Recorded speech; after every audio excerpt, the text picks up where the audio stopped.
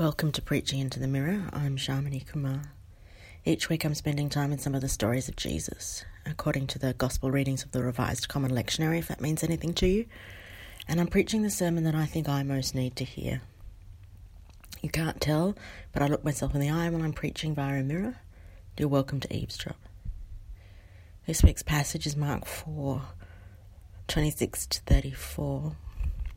And my first instinct with any description of any aspect of the kingdom of God is to say, yes, but what about this other thing? Even calling it the kingdom of God makes me want to say, yes, but what about the fact that it isn't a patriarchy and it's not autocratic and so on?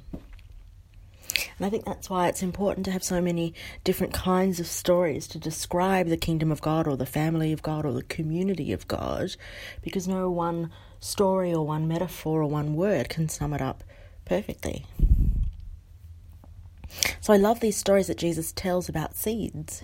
I love the idea that the fruit of the kingdom / family / community, that it comes naturally, that it unfolds, if not easily, then inevitably.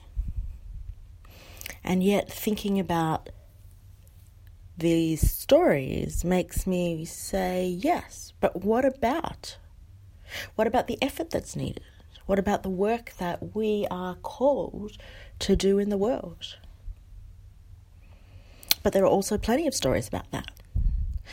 There are plenty of stories that Jesus told about the kind of life that is demanded by participation in the family of God. There are plenty of stories about caring for our neighbour, about sacrifice or generosity or reaching out. But this is another story. This is another aspect, this is another facet to what it means to belong to God. This is a story that says that it is growing. Whatever God is up to in the world, it is growing.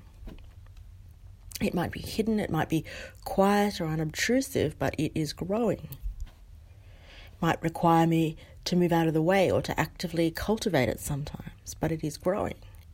And it's not my growing, it's not my growth, it's God. Because sometimes I think I need to be reminded that it's God's work to make it grow. When I feel like I'm banging my head against a brick wall, I need to be reminded that God will make it grow. When I feel like every effort is useless or wasted, I need to be reminded that God will make it grow. When I feel like, well, I can take credit for the good that I've done, I need to be reminded that God makes it grow. And when I'm tempted to despair, when I genuinely don't know what can be done, I need to be reminded that God will make it grow. We are in safe hands. We can be assured that there is hope.